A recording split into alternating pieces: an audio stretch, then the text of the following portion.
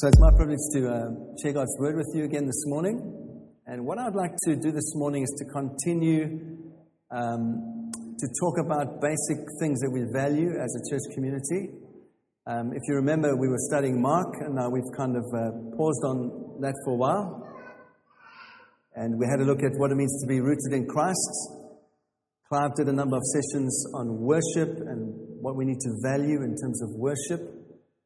And then I did a couple of sessions on the church and why even think about church, why should we value church, why belong to a local church, and I spent some time talking about that.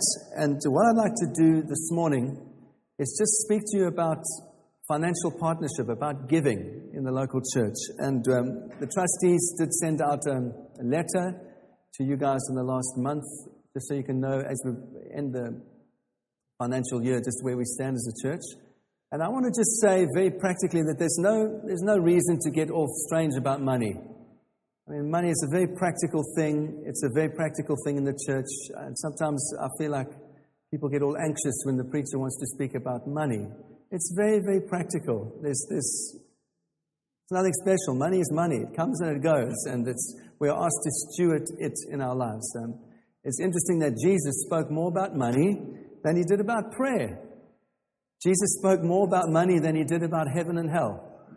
Jesus was very, very practical. And so I want to just share this morning in a very practical way what I believe the Bible says about giving. And it's a partnership that we engage in as members of local churches. And that really is my heart, all right? So please, it's not like if you want to get nervous now and get it out of your system, and then it's done, all right? Like in the Lion King, every time they say Mufasa, the hyenas kind of tremble. So should I just do that now? When I say money, you can tremble and get it out of your system, all right? And then it's done. So I want to just say this. I want to start by saying that I'm really just so grateful to what God has done for us as a church in the last 14 years. And He has really it's been a testimony of His provision and His faithfulness. And in May of this year, this church will be 14 years old. Isn't that amazing? 14 years old. And we started in a home with a little bunch of friends, and it's kind of grown from there and to where we are now. And so I kind of felt God speak to me in my own devotions in the last while about 7 fat years and about 7 lean years. And I felt like He said to me the first 7 years of planting this church were the fat years. And we gave ourselves to a new community, and it was very exciting, and there was a joy, and everyone was just plowing in, and we saw the church grow very quickly in 7 years. And then we embarked on a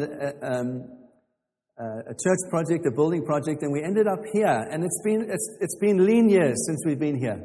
We've had a lot of things that have happened over the last 7 years. And I felt like God said to me that the 7 lean years are over. And I'm not just saying that to try and hype you up. I really felt in God that it is. The 7 lean years are over. We're coming to the end of that season. And something of Helen's prophecy was speaking of God's provision, restoration, and blessing over this church community.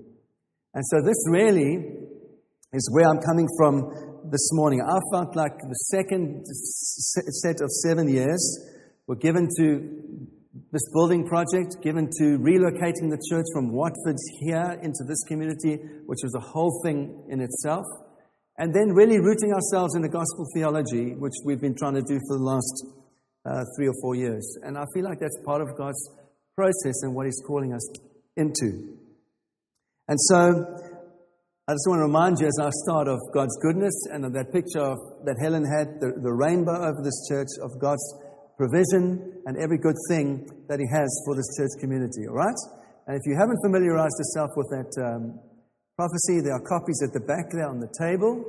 We're also going to get it up onto our webpage. We have a new webpage that will go live in the next short while. And I'm holding it up at the moment, so I apologize for that. But we're going to be getting our new webpage up on which we feel is something of the new thing that God is doing, just to demonstrate a whole fresh thing that God is doing in the church. And so I want to just say that all that we've seen in the last 14 years has been because of generous people. I don't know if you know, some of you that are new in the church that have only joined us since since we've been in this building.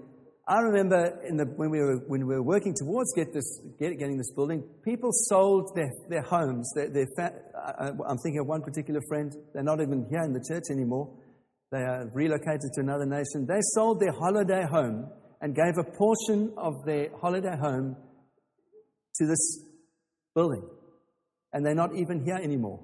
Isn't that amazing? I know there were people that remortgaged their homes and released equity and gave large sums of money, 10,000, 15,000 pounds at a time, to see this happen. And now we are enjoying this. Many of us are enjoying the sacrifice and the generosity of people that have gone before us. Doesn't that encourage you? And I want to just encourage you that for the next 7 years, which I really do believe are going to be years of building and growing and getting into this community in a practical way, that we all still have our part to play. And we are so grateful for everybody who's gone before. And like I said, there have literally been hundreds of people that have come through this church. And I think of some of my friends now living in Hong Kong, Australia, Canada, South Africa, all over the world. People from this church who sowed into this church are now being a blessing in other communities. Some people are living in different cities in the UK, and they've relocated to Oxford and to other places from this church. It's a brilliant thing that God has done.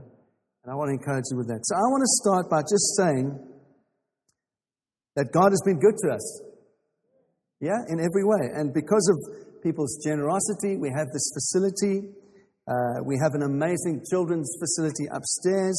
We've been able to host various things like marriage seminars, parenting seminars, youth events. We've been partnering with the local schools in this last year. I don't know if you know, but we had 180 kids in this building in the last month or so, learning about stuff that STEP and 267 were doing with them.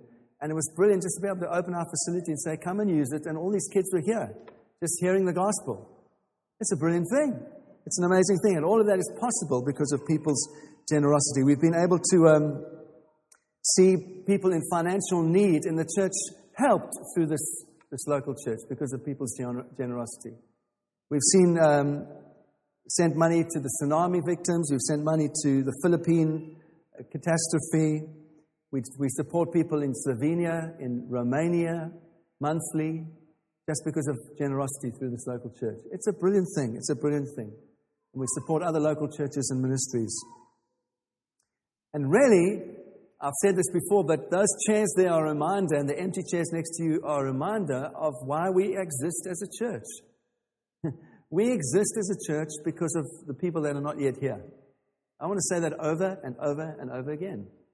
We exist for others. We exist for those that are not yet saved. We exist for those that still need to come and hear of the good news of Jesus, the gospel of forgiveness that we have enjoyed ourselves. And so I want to just encourage you that we want to see this place filled with radically saved people. We want to see more and more pastors equipped, counselors equipped to care for the lost and the broken. We want to see everyone find a sense of belonging in this community as we offer hospitality and friendship. And really, we want to be a church that impacts this local community, this part of the community, together with other churches like City Church down the road, like the Vineyard, like St. Paul's, where churches are preaching the gospel.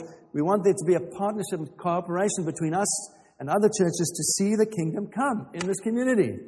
Would someone say amen? And so God has got so much in store for us. And my heart really this morning is to encourage you on a journey of generosity in your own life as we partner together. And all that I've said this morning, all that we've seen is because of the generosity of many, many people, many of whom we haven't met. And so I want to just talk about financial partnership this morning. And I want to underpin it with three little things that I want you to understand before we even start talking about money. All right? The first is this, that God is good. God is good. I love Psalm 118 verse 1. Give thanks to the Lord for His good and His love endures forever. Amen? This is the God we serve. He's constantly good towards us in every way. And one of my heroes is Martin Luther. Sorry to be so unfashionable. There are all these super cool pastors today that look very hip and trendy. Well, one of my heroes of all time is Martin Luther. I love his writing. And he said this in one of his devotions out of Psalm 118. He said this, don't skim over these words too quickly. that God is good. Don't say them too quickly or irreverently, even in church. God is good, much better than any human. God, from the very bottom of his heart, is inclined to help people and continually do what is good. I want to encourage you this morning, wherever you are, whatever your situation, whatever your job situation, whatever the situation in your marriage, God is good, and his heart towards you is that he wants to continually do what is good in your life. He wants to take you on a process of experiencing his blessing and his goodness in an unfolding way in your life. He doesn't get angry. He doesn't like to get angry, Luther says, or to punish people. He only does so when it's necessary, when he's forced into it by a person's wickedness and the stubborn refusal to change. No person could ever be as patient as God is. They would punish 100,000 times sooner and more severely than God ever does. God proves beyond a shadow of doubt that he is good and loving. His daily and continual goodness shows this in rich and powerful ways. This psalm says, his love endures forever. In other words, God continually does what is best for us. He provides for our bodies, our souls, and he protects us day and night. He continues to preserve our lives. He lets the sun and moon shine for us and allows the sky, fire, air, and water to serve us. The Lord causes the earth to give us everything we need. Food, wood, cattle feed. Well, that was his day, all right?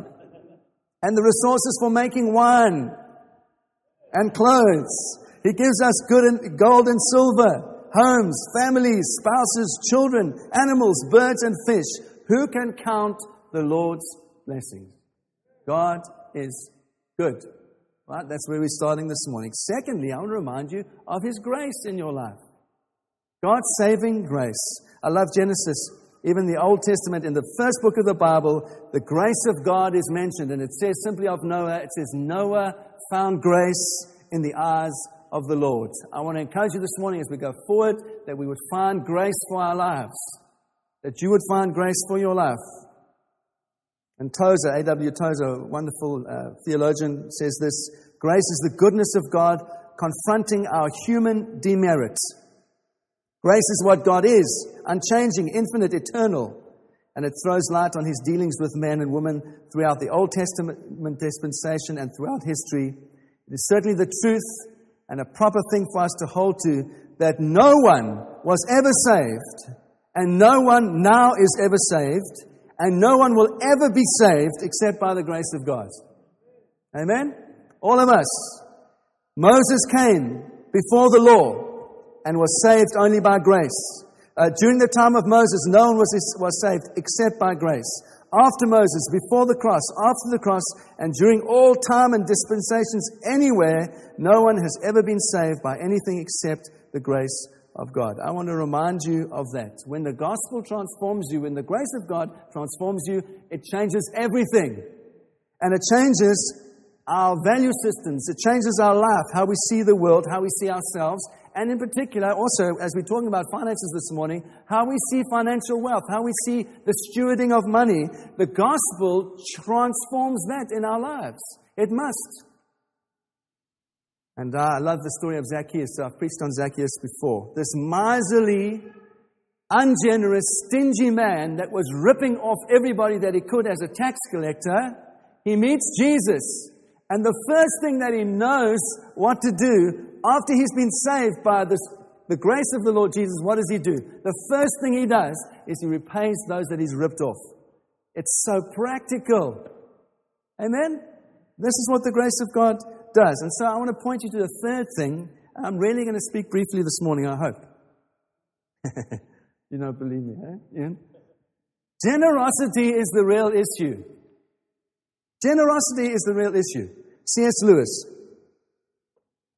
another hero of mine, says this: there ought to be things that we would like to do, but cannot do because of our charitable expenditure, which excludes them. I would like to say there should be things that we would like to do and can't do because of our kingdom expenditure. Yes? And we value the kingdom, and so we give things in terms of the kingdom. And this is a battle I want to encourage you that you have to win in your own life. And I have to win in my own life.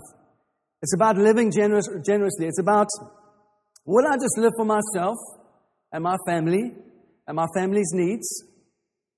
Or will I let myself live for others, for God's kingdom and for His people? And will that bring some changes in how I value life? And how will that be reflected in how I use money? This is a very practical and it's a big question. And Jesus, like I said, took this kind of question head on. Luke 18, do you remember the story in Luke 18?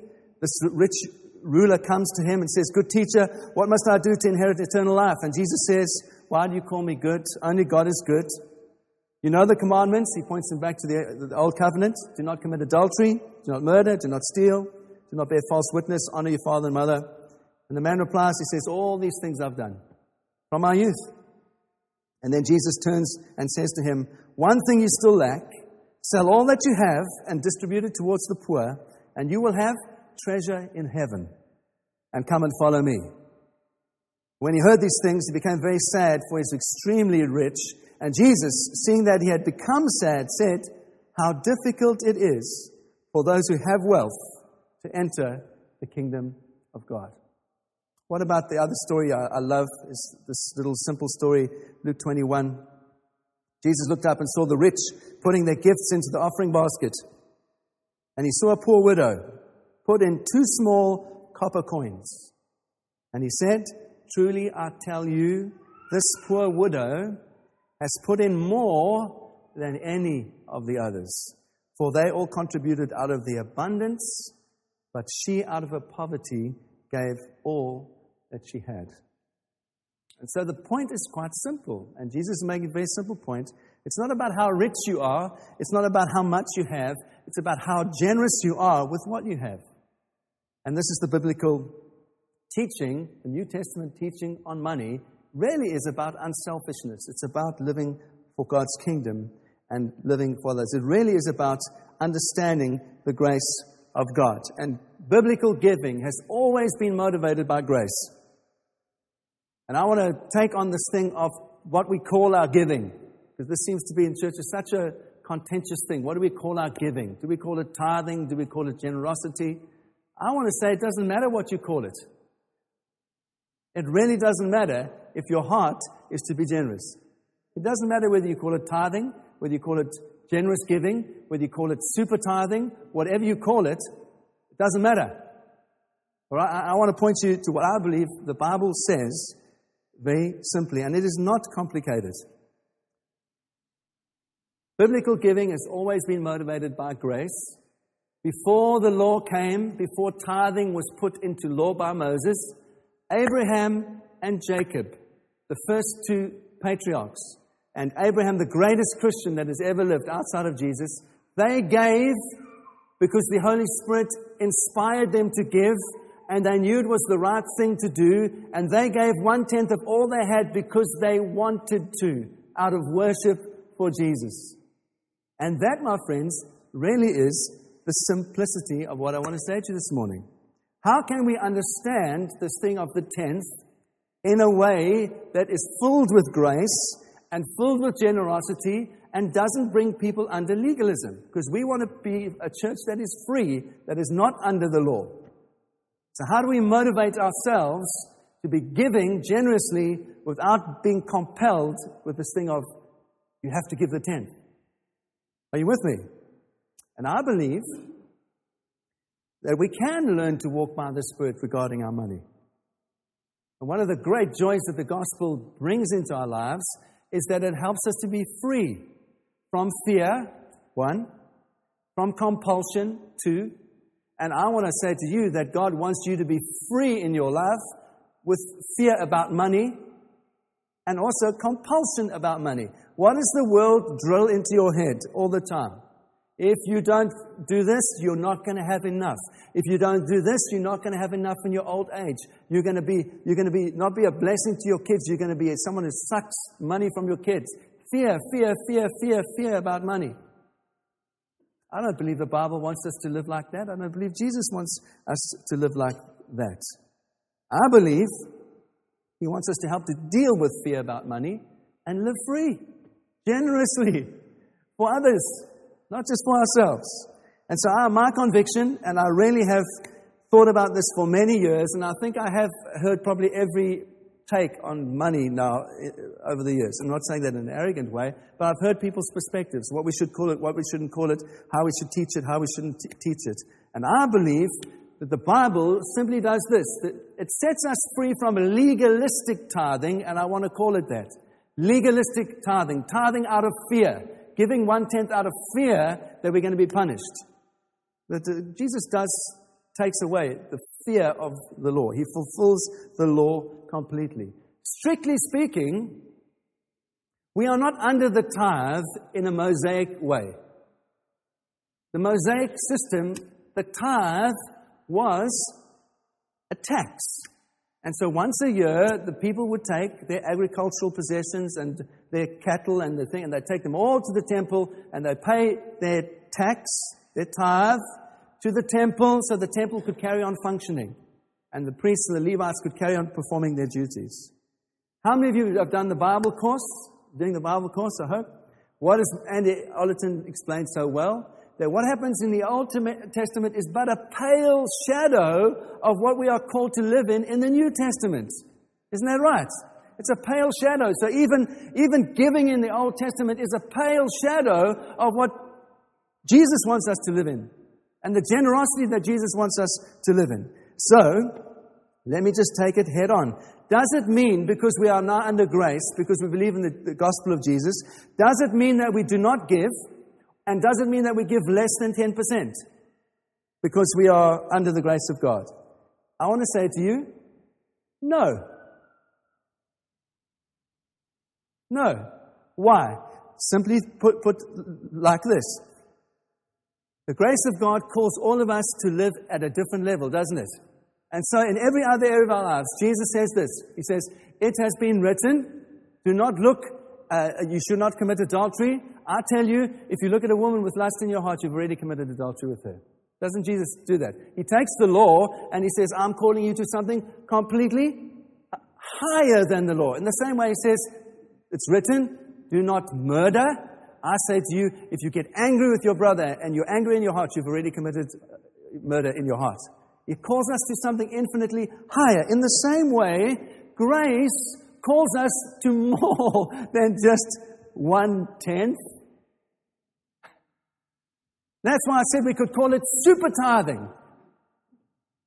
Why? What does super mean? Superstructure. If you have a super tanker, what is a super tanker? It's not just a little tanker. It's a super tanker. It's much more than a tanker. If you think of a building with superstructure, it's much more than just a normal building. In the same way, the grace of God calls us to generosity that is much more than just 1/10. Under grace. Not out of fear, not out of compulsion, but because we worship Jesus and we want to see His kingdom come.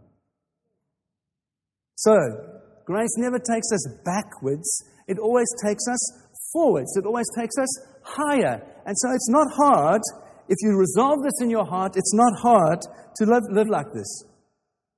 Abraham lived like this. He gave 1/10 of everything he had. Jacob resolved to give 1/10, and he did it freely. He did it because he knew it was the right thing to do. He did it out of worship to God before anyone ever told him to do it. So we are called in the same way as we walk by the Spirit to extraordinary acts of generosity.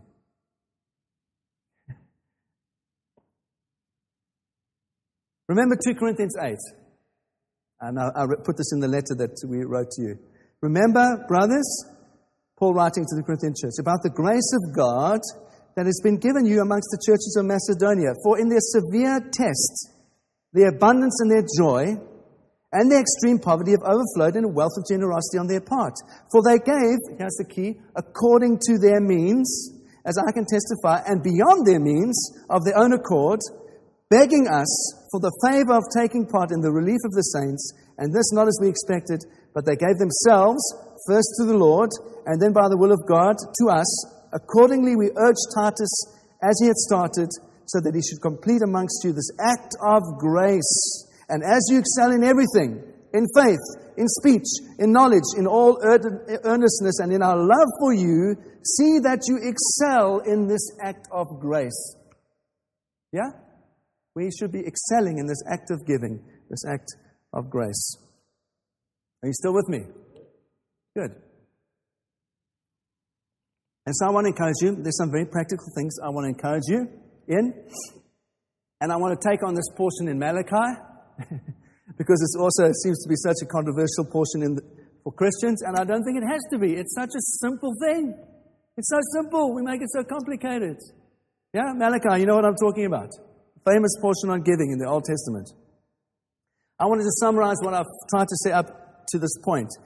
Do we as Christians tithe as if we were under the Mosaic law?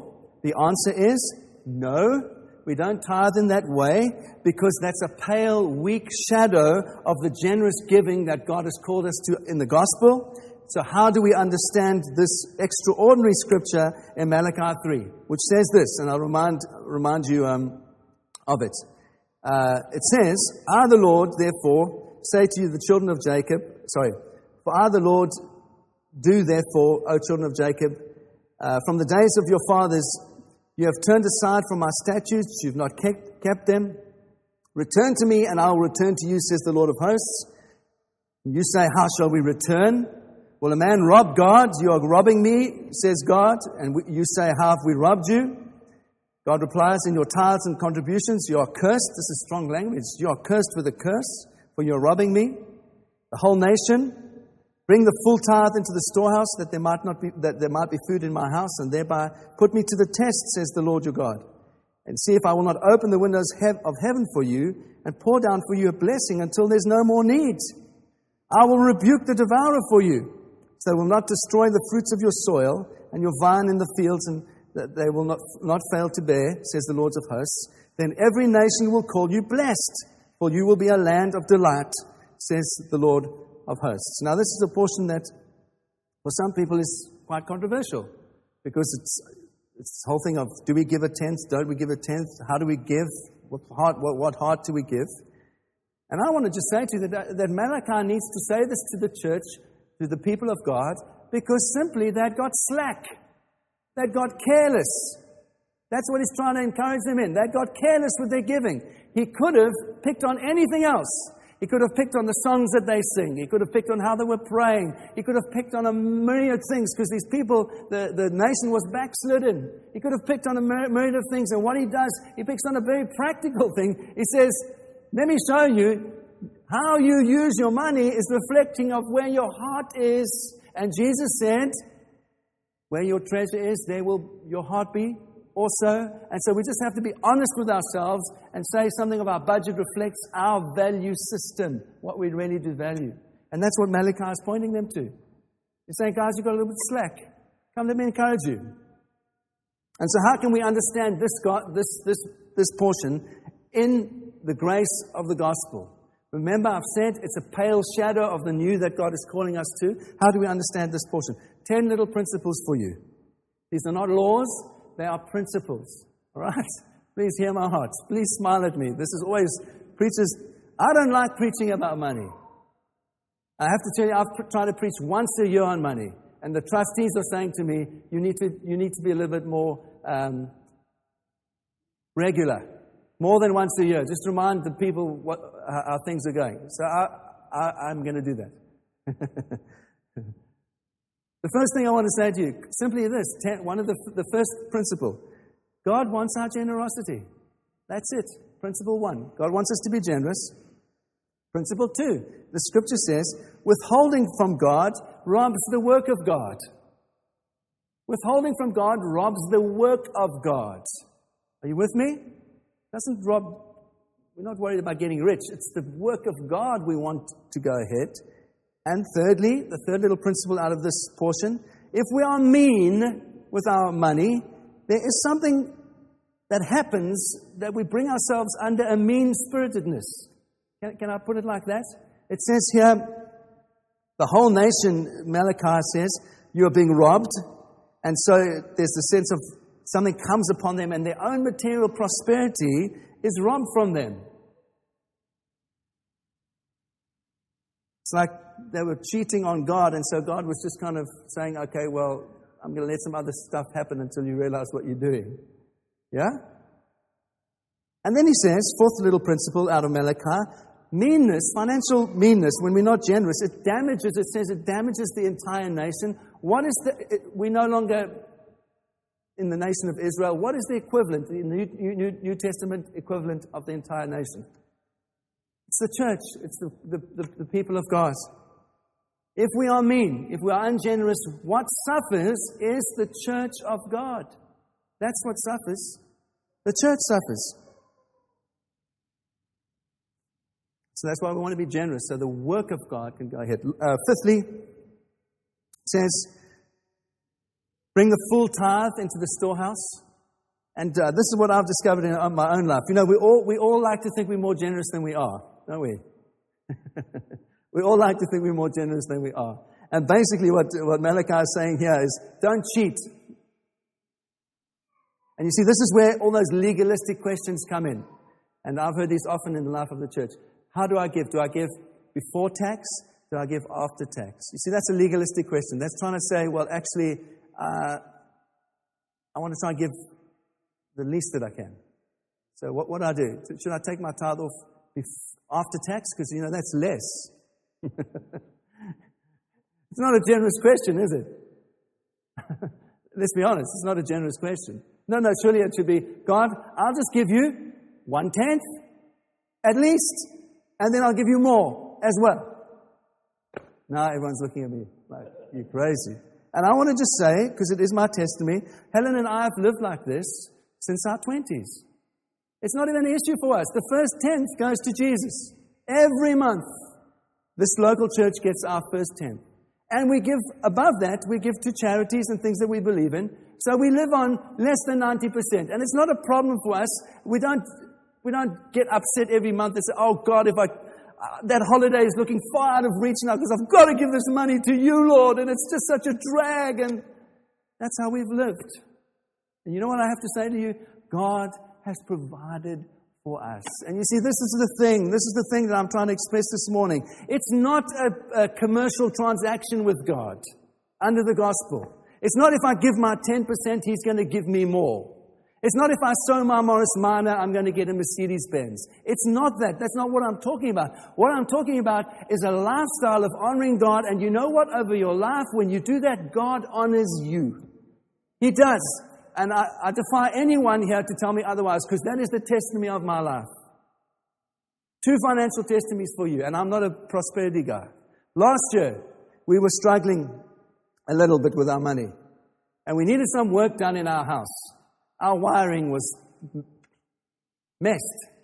So you switch on the shower light, and the bathroom light came on the other side. And you switch on this light, and our bedroom light came on. We had some problems with our wiring. We didn't have the money. So Helen, one night, it was a Sunday night, I remember well. She's praying, and she says, I feel like we should ask God for where the fish are. Remember that story in the New Testament? Where Jesus says, no, they've got to pay their tax. And he says, well, you know, just go, you'll catch a fish in the sea, and when you open the mouth of the fish, there'll be a gold coin, enough for what you need. So Helen said, we need to pray. God knows where the fish are. Let's pray for the fish. So a little simple prayer. God, we pray for the fish. Wherever the fish are, please provide for us. The next day, I get a letter from a lawyer down in Devon saying that I have an inheritance, a small inheritance, from a long-lost relative that I've never, ever met. Never, ever met. And to cut a long story short, we were paid out enough money to fix all of our wiring in our house, and God provided the fish. You see, that's my story. I don't know what your story is, but that's my story. You all know what we've been through with Matthew. We are going through the process now. They're about to pay us out in the next couple of weeks all that we need to put him through university because of this insurance. I don't know how it works. All I know is this, is if you honor God, He will honor you. That is it. And it's not a slot machine, and it's not a commercial transaction, and it doesn't mean that you always get money. There's many, many other things that happen in our lives that are the blessing of God. All I'm trying to say to you is, for you, for your life, how do you need to trust God to see His provision miraculously for you? I can't live that for you. Only you can live that for you. The tithe assists the work of God. And this is the seventh thing I want to say. Generosity proves God. I was just thinking of this again. Malachi says, bring the full tithe, and in this test me, says Yahweh, the Almighty, and see if I will not open the windows of heaven for you and pour down for you a blessing until there's no more need. This is a staggering thing that He's saying. Jesus, when He's been tempted by the devil, says, do not put the Lord your God to the test. Remember, Jesus says that to the devil? This is the only place in the entire Scripture that we are told that we can test God. Did you know that? It says, if you live like this, God will prove Himself to you. That's what the Scripture is saying. I find it fascinating. From the very beginning in Genesis, God is not interested in proving His existence. Have you ever noticed that? It just says, in the beginning was God. It takes God's presence for granted. And it just starts in that very simple way. And here is the only time that we're encouraged to test God and that we can see that He actually does exist. That's what it's saying. And so, I want to say to you, nothing proves more the reality of God in your life than when you live for Him. That proves His reality. And the greatest way, one of the greatest ways to prove that you are living your life for God is through how you handle your money. That's not a commercial transaction. We give freely, we give eagerly, we give generously, we give led by the Spirit. We are not under the law. And when we do that, God over our lives takes care of us and provides for us in ways that we could never hope or dream of or imagine. And it says, the last thing, I will pour down on you a blessing. And it talks about, and again I want to say, I don't fully understand how it works, but there is this promise from God that He will help us and bless us in our lives if we just honor Him. And then ninthly, it says He rebukes those things that want to devour from our lives. And tenthly, there's a generosity that is, when we live like this, there's a blessing that's observed by other people. Other people can see that God is blessing. Nations will call you blessed, for you will be a land of delight, says Yahweh your God. So I want to, Cheryl, if you can just get ready. I want to just ask you then, what do you think is the greatest test of being led by the Spirit? Is it the gift of tongues? Is it healing? Is it powerful preaching? Is it amazing giftedness amongst God's people maybe? And like I said to you here, Malachi chooses a very simple thing that he zeroes in on, and he talks about generosity. And for me, one of the most sensitive signs that we really are being led by the Spirit is how generous we are becoming. That for me is one of the key signs of, are we walking by the Spirit? Are we becoming more generous, or are we becoming less generous? If we're becoming more generous, I'll guarantee you're being led by the Spirit. Abraham, Jacob were truly saved people in the Old Testament, and for much of their life, they were truly led by the Spirit. What shows that they were led by the Spirit? Very practically, they instinctively knew that God was calling them to generosity to live for other people. And they expressed that generosity very practically. There was no law, there was no legislation, there was no fear of punishment. They just did it because in their hearts they knew it honored God and they wanted their lives to count for Him. And so, this morning, I'm really not trying to pressurize anyone in this church community. Like I've said, I've really tried not to preach on money often. And I think, quite frankly, those that preach on money every week are a nuisance to the church. And I don't think we have to really try and raise finances by very theatrical ways of trying to raise money. I just think where God moves on people's hearts and we obey the teaching of the Lord, there's enough money. And so when all is said and done, the thing that remains is what the Bible teaches about finances. And that's what I've tried to give to you this morning. And I believe that the leading of the Holy Spirit enables us to joyfully surpass what the Lord requires of us.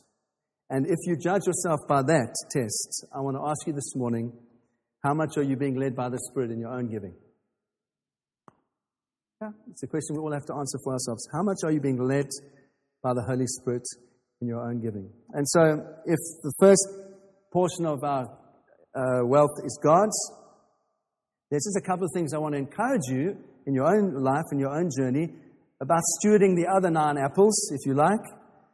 Can I ask this morning that you prayerfully ask God, if you have fear in your heart about money, ask God to help you deal with your fear about money.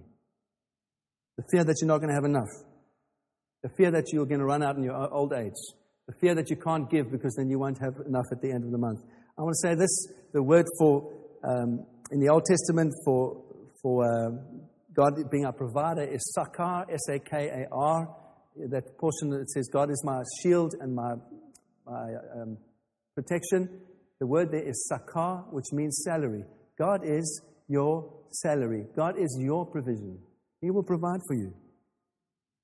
I want to say to you, nothing good comes from fear.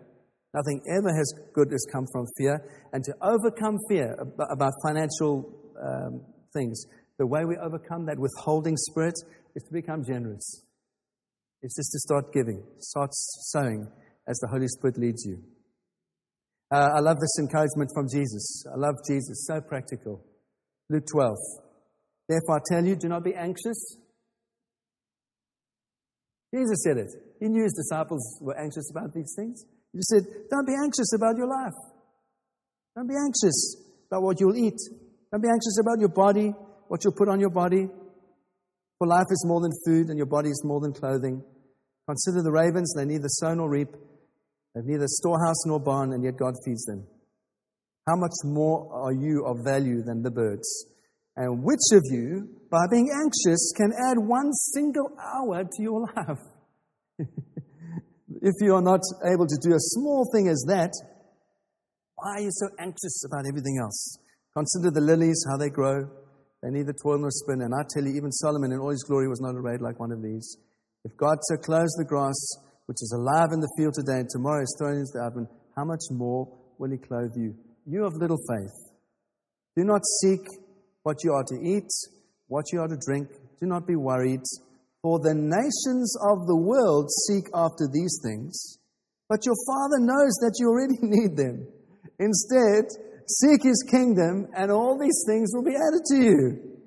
Fear not, little flock, for it's your Father's good pleasure to give you the kingdom. Amen? And he finishes off and says, provide yourself with money bags that do not grow old, and with treasure in heaven that does not fail, where no thief approaches and no moth can destroy. For where your treasure is, there will your heart be also.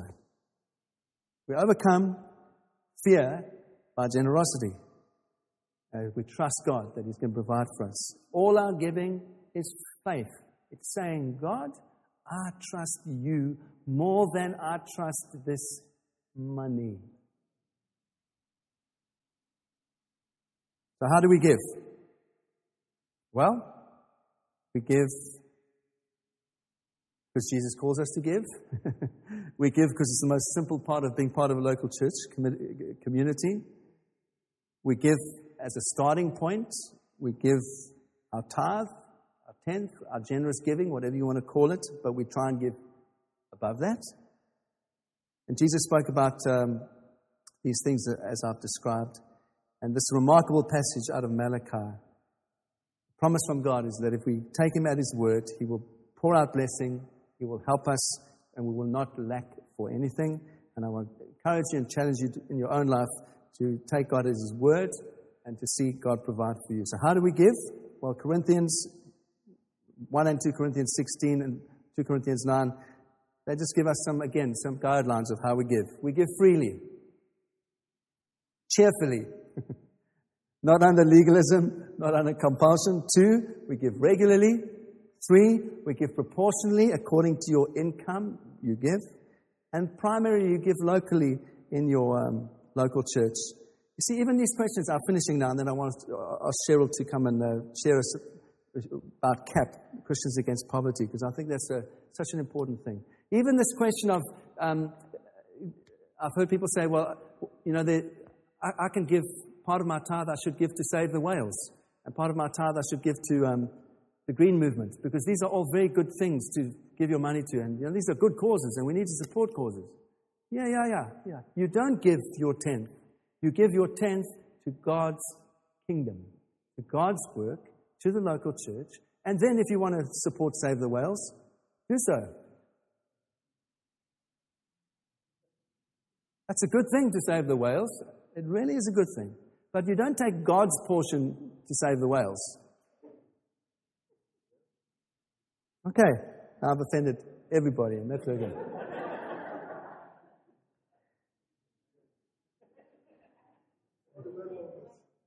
Huh? I love whales. I mean, some of my best friends are whales.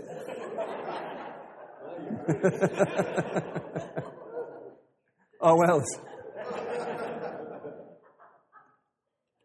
Okay, so can we just agree, as we partner together, for the glory of God's kingdom, we give freely, regularly, proportionally, locally, predominantly locally, in our church, so that we can see the work of God prosper. And the other thing I want to say is, if you need help to get out of debt, we want to help you. Yes? Cheryl, please come. Cheryl and Fiona have been running the debt course, Christians Against Poverty. It's a brilliant, very practical course about how to help yourself get out of debt. If we're going to teach generosity, then surely we must help people to get out of debt. So if you're struggling with debt, I want to ask you not to be embarrassed about it. Not debt, sorry. Struggling with debt, not to be embarrassed about it, but to come and speak to someone and say, please, will you help me? And Cheryl and Fiona are running this course. It really will help in an amazing way.